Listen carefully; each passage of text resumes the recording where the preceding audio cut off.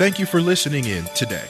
Christianity is a lifestyle, and central to that lifestyle is making and keeping prayer a priority.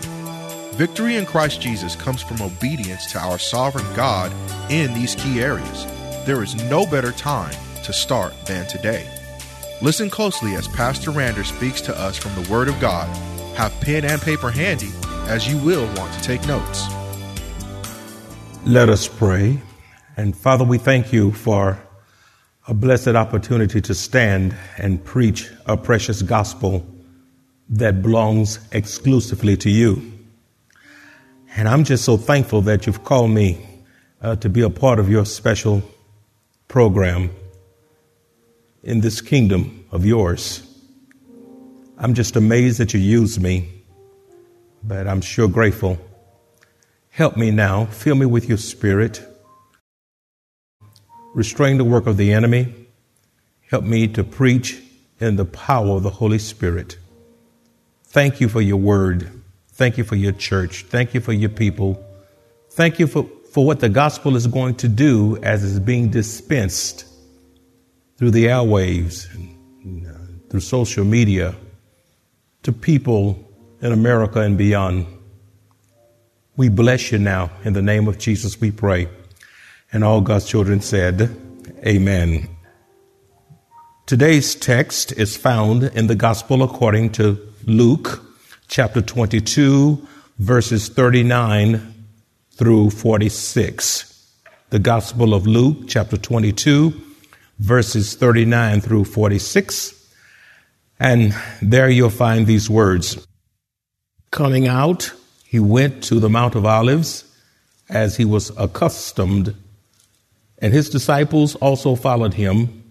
When he came to the place, he said to them, "Pray that you may not enter into temptation." And he was withdrawn from them about a stone's throw, and he knelt down and prayed, saying, "Father, if it is your will, take this cup away from me.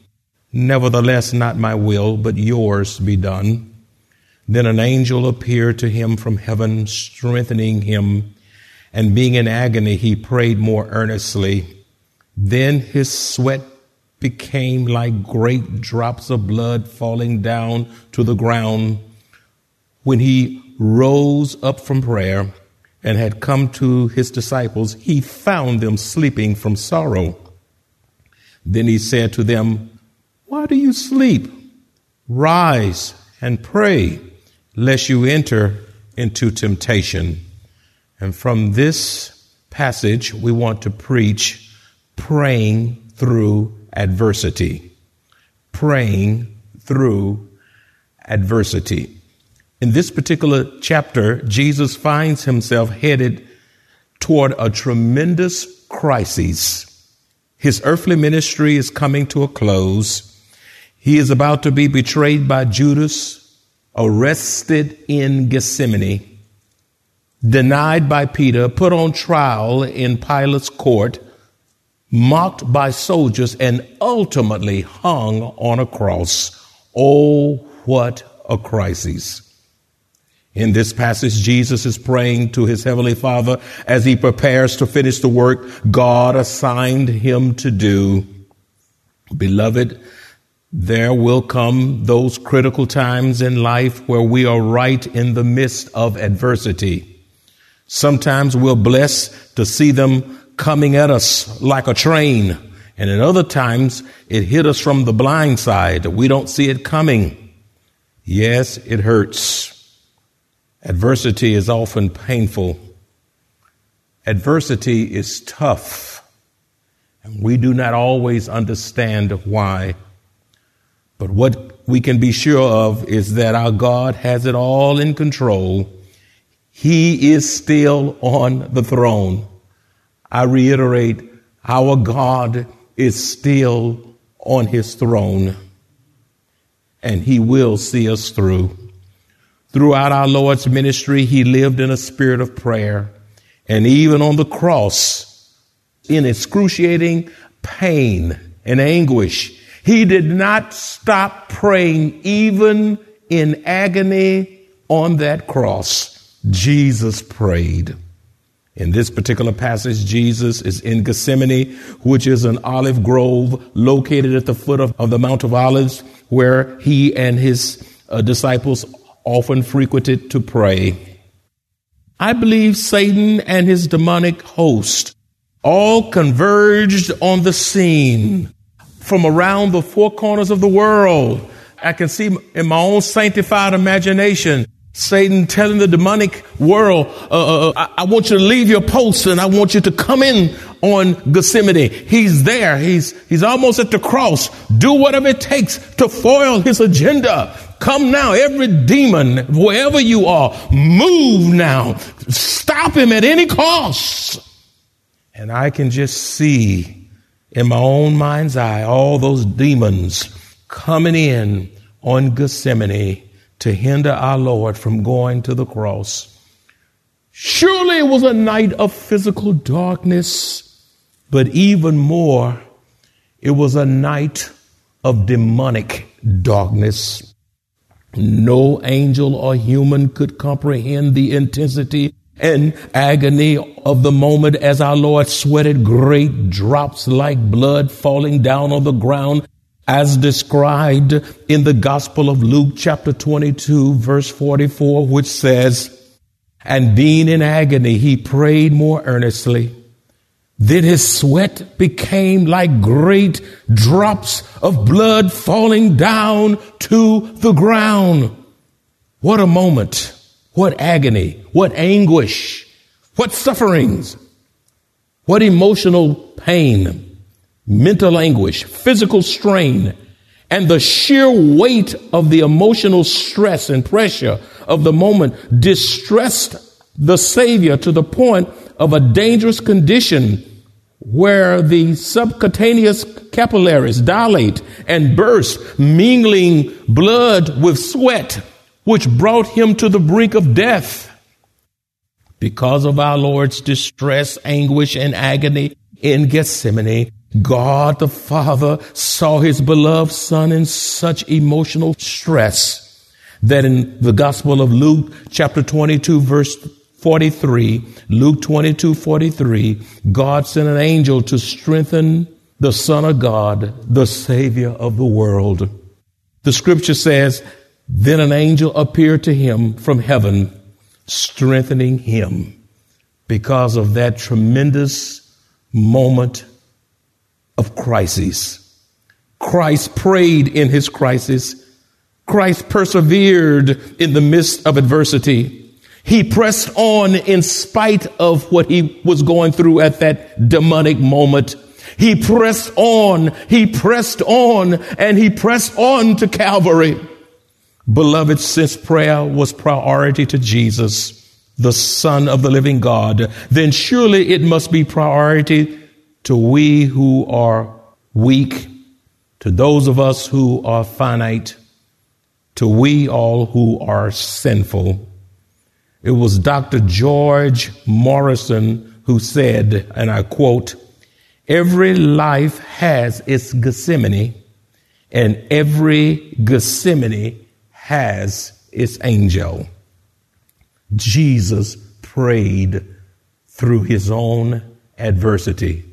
And my friend, wherever you are in life, if you're going through adversity, and I'm quite sure you are with the trials of the coronavirus, we too ought to take our cue from our Lord and pray our way through adversity. Jesus prayed. With that being said, what is prayer? Prayer is to humbly talk and commune with God. Prayer is to humbly talk and commune with Almighty God. Believers ought to pray about everything, being confident that God hears and answers prayers. Through prayer, God's children speak to him.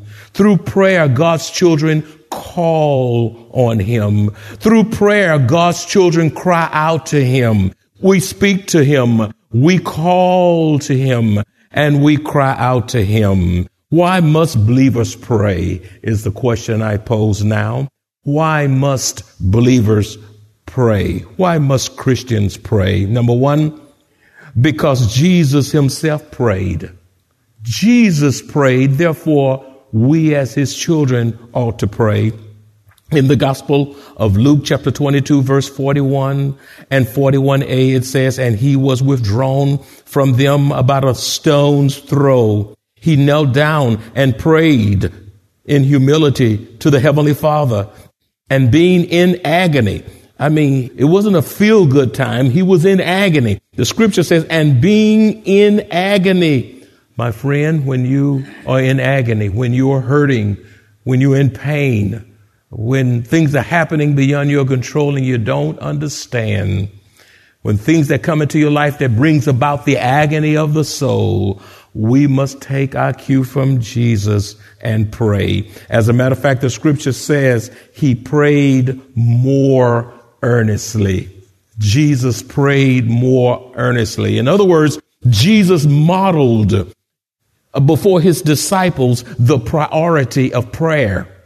They caught the vision of prayer from watching the Savior.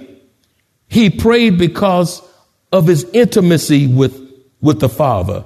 Jesus and his heavenly Father operated in the spirit of unity and oneness. He prays to his Father because of the perfect communion and fellowship that our Lord and the heavenly Father had. Jesus prayed to the Father because he was ever so dependent upon his heavenly Father, even at the most crucial hour of agony and emotional anguish. And Jesus allowed absolutely nothing to interrupt his prayer life. He allowed absolutely nothing to interrupt his prayer life. I believe we're all trying to get there because we begin to pray and our minds wander and things happen and we find ourselves struggling to pray. But Jesus prayed and he prayed and he prayed. And we as believers must learn our lessons from the Lord and not allow distractions, not allow pressure, not allow crises or any other thing to keep us from praying to our Heavenly Father. As a matter of fact, dear ones, the closer we are to God, the more we will pray. The closer we are to God, the more we will pray.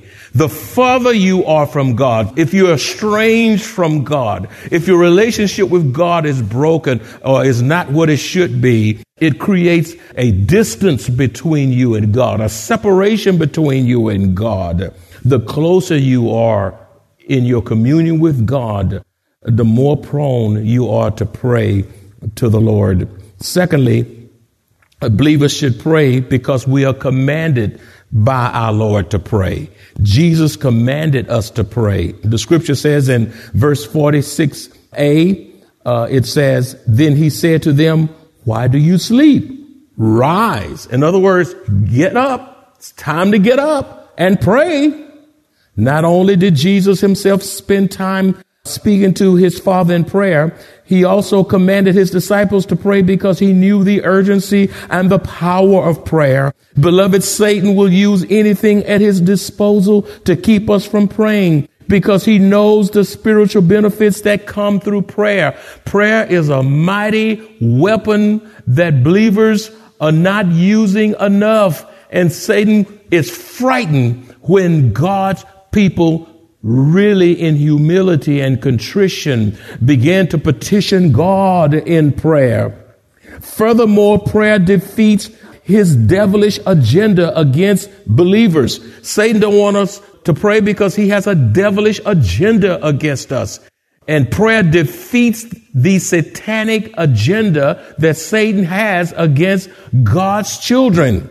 And he will do anything to keep us from praying because he wants us to fail. As a matter of fact, he wants us wiped out. Let me tell you the value of prayer. Prayer is just immensely valuable. What does prayer do? Prayer defeats Satan's devilish agenda against believers. That's what it does. You know what prayer does? It strengthens the believers. It makes us strong. We can't fight if we're weak. What does prayer do? It revives Christians. We're not stale. We're fresh. Prayer refreshes us. Prayer cleanses us from sin. It purges us from sin. You know what prayer does? It cultivates intimacy with Christ. It draws us nearer to Christ. That's why Satan doesn't want us praying, because he knows it draws us closer to God. You know what prayer does? It gives us wisdom in a wicked world with all kind of satanic traps, demonic traps that are set around us to fall in. Why does Satan not want us to pray? Because he does not want us to have divine guidance. He doesn't want us to have divine guidance. He don't want us to have insight and understanding from God. Satan didn't want us to pray because he don't want to see us having increased faith. Prayer increases our faith. It emboldens us. It makes us courageous. Satan doesn't want us to pray because prayer aligns our will with God's will. Sometimes Christians get out of the will of God, but when we pray, and the more we pray, our will is aligned according to the word back with the will of God's holy will. You know what prayer does? It develops a healthy mind. So many Christians are without a sound mind, unstable mind, confused mind, a weak mind, a carnal mind. Prayer causes our mind to become healthy. And prayer brings about mental stability. And so many people have lost their minds, and they're hearing voices, and they're unstable, and they're in confusion. They're all over the place. But I tell you what prayer does. Prayer stabilizes your thinking. Prayer brings clarity, helps you to see things the regular person or the people of this world cannot see. You know what prayer does? It enlightens the mind. It illuminates the mind for you to understand the word of God. That's why you never pick up this book and not pray before you pick up the Holy Bible. Before I pick up the Bible and read, I always say, "Speak, Lord, your servant is listening. Help me to understand, because I don't want to miss what God is saying to me." And I read slowly, and I read meditatively and methodically, because I don't want to miss divine insights, heavenly truths from God. Prayer enlightens the mind to understand God's word. You know what prayer does? It changes our behavior. Some people who say they are believers, particularly, they say they've been saved 20 years, but they're acting worse. They're in leadership, and they look like they're in regression. It's because they're not praying in the Spirit. Prayer changes our behavior. You know what prayer does? It releases anxiety. It releases us from anxiety. It breaks anxiety. You worry less when you're praying. If you are worrying about this and worrying about getting corona, worried about what's going to happen, worried about politics, worried about the stock market, worried about China, worried about touching this and that, and you're just a hot mess. But prayer has a way of calming your anxiety, calming you down, giving you rest in the midst of a restless world. You know what prayer does? It enables you to behave righteously. You talk better when you pray. You hear better when you pray. You act better when you pray. There's some places you just won't go when you pray. You have a spiritual posture about you that people can take note and notice that you have been with Jesus because you are praying. You behave righteously. The worst thing you can see on earth is a Christian that's misbehaving, not only in the Lord's church, but also before an onlooking world. You know what prayer does? It breaks addiction. It breaks addiction, the addiction of drugs, the addiction of alcohol, the addiction of pornography, the addiction of gossip, the addiction of jealousy, all kind of addiction of being addicted to television and news and social media, and on it goes. Being addicted to talking too much, being addicted to selfishness, and being addicted to food, fast foods and sweets and junk and malls and shopping and fashions, all of which are addictions. You know what prayer does? When you pray as Jesus prayed, you know what it does? Prayer reveals the truth about ourselves. See, a lot of times people won't tell you the truth about yourself. And a lot of times you won't even hear it. And you get an attitude because can't nobody tell you nothing. But when you open that Bible and you humble yourself and you prayerfully read the Holy Scripture and you're praying in the Holy Spirit, prayer reveals the truth about yourself and settles you down. And prayer does spiritual reconstruction on you. Till all of a sudden people say, well, what? She looks differently. She's not the same person I knew. He's not the same person I knew. He's not agenda driven. He's speaking less and listening more. He's got a gentle, meek, and quiet spirit. Prayer reveals the truth about ourselves and prepares us for spiritual warfare. Y'all, it's a conflict going on, and it is an intense conflict between Satan and his demons and God and his holy angels.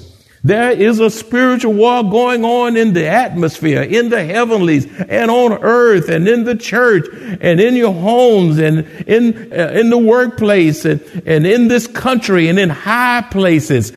Corruption is everywhere because Satan is at work in nations. He wants it all wiped out, and he's doing a real good job. My friend, if these items does not motivate you to pray, then tell me what will. Tell me what will. Thirdly, Christian must pray because prayer restrains and keep us from yielding to temptation. Christians must pray because prayer restrains and keep us from yielding to temptation. In the Gospel of Luke, chapter 22, verse 46b, it says, "Rise, get up, and pray lest you enter into temptation." A deficient prayer life will cause us to become more vulnerable in yielding to temptation. Jesus commands us to pray because he knows the value of prayer.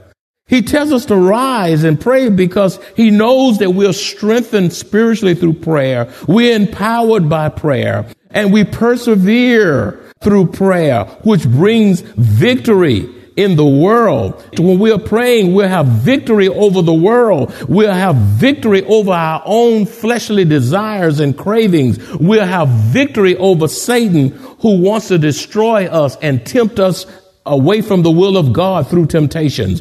What makes prayer so powerful is that it enables us to resist Satan, resist demons, resist our fleshly appetites, and walk and live the victorious Christian life to the glory of God. Verse 40b says, "Pray that you may not enter into temptation." If you are not praying, you are more prone to yield to temptation. Beloved, you are greatly deceived. I reiterate, you are greatly deceived if you think you have become so strong that temptation and deception cannot get the best of you. I reiterate, that is so huge, and Satan uses it. You are greatly deceived if you think that you have become so strong that Satan's temptation and deceptions cannot get the best of you. In 1 Corinthians chapter 10, verse 12, it says, "If you think you are standing firm, you had better be careful that you do not fall." Says 1 Corinthians chapter 10, verse 12. If you think you are standing firm, you had better be careful that you do not fall. My friend, you are not so strong that you cannot fall. I'll say it again. You and I, we are not so strong spiritually that we cannot fall. We need to be ever so dependent upon God, ever so dependent upon the abiding presence of the Holy Spirit, ever so dependent upon the word of the living God, because we all are subject to fall. All the sins that are in this book, from Genesis to Revelation, any of them we can do. We see the biblical characters committing many of these sins, and God put these accounts in scriptures. He says, now you learn from the failures of others, lest you fall and do the same thing. You're not so strong that you cannot fall. As a matter of fact, when you think you are spiritually invincible, you are ripe to be exploited by the devil.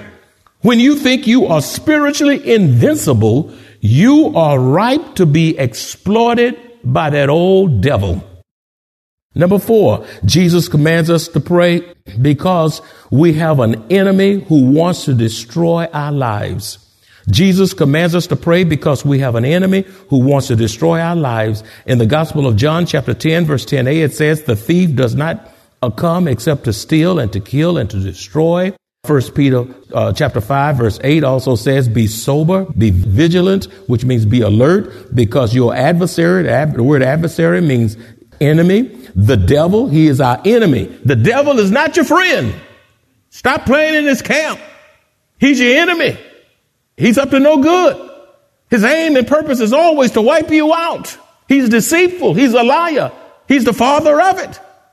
You're playing on dangerous ground when you're playing in the devil's camp. Because your adversary, the devil, that's what he is. He is your enemy. He is the enemy of your soul. And he walks about like a roaring lion, seeking whom he may devour. The Word of God admonishes us to wait patiently on Him, and He will give us the desires of our hearts. We must pray, meditate, commune, and wait on God. We must fight against the I, me, and my right now syndrome that perpetuates today's society. God and God alone is the answer to everything. If you enjoy this kind of biblical teaching or would like to hear this message in its entirety, please visit us at www.maranathasa.org, where you will find an archive of audio messages, service times, directions to the church, upcoming events, and so much more. You can also reach us at 210-821-5683. Maranatha Bible Church is located at 7855 East Loop 1604 North in Converse, Texas, 78109, directly across from Randolph Air Force Base.